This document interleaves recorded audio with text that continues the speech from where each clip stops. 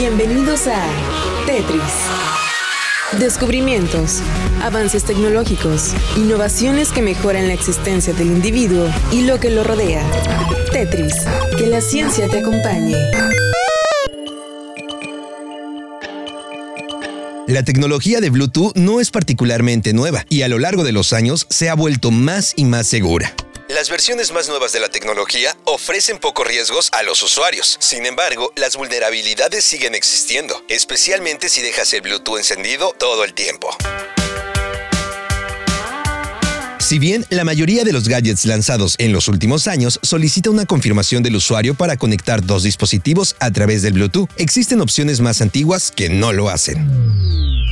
En este último caso, un ciberpirata podría emparejar con un dispositivo a través de Bluetooth sin el conocimiento de su dueño y robar o comprometer sus datos personales. Los ciberpiratas podrían, además, utilizar la tecnología del emparejamiento inalámbrico para escuchar a escondidas.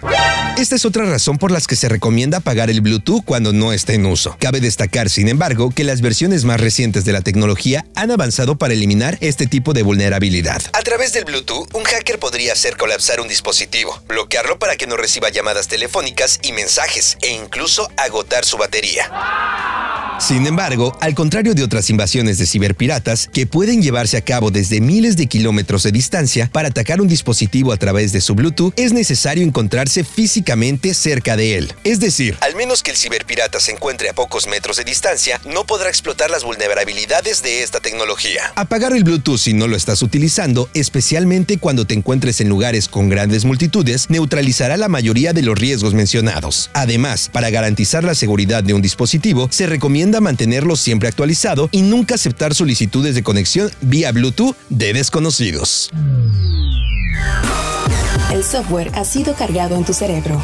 Ahora puedes usarlo y compartirlo. Esto ha sido todo en Tetris. Te esperamos en la siguiente emisión. Tetris, que la ciencia te acompañe. Control, Alt, suprimir.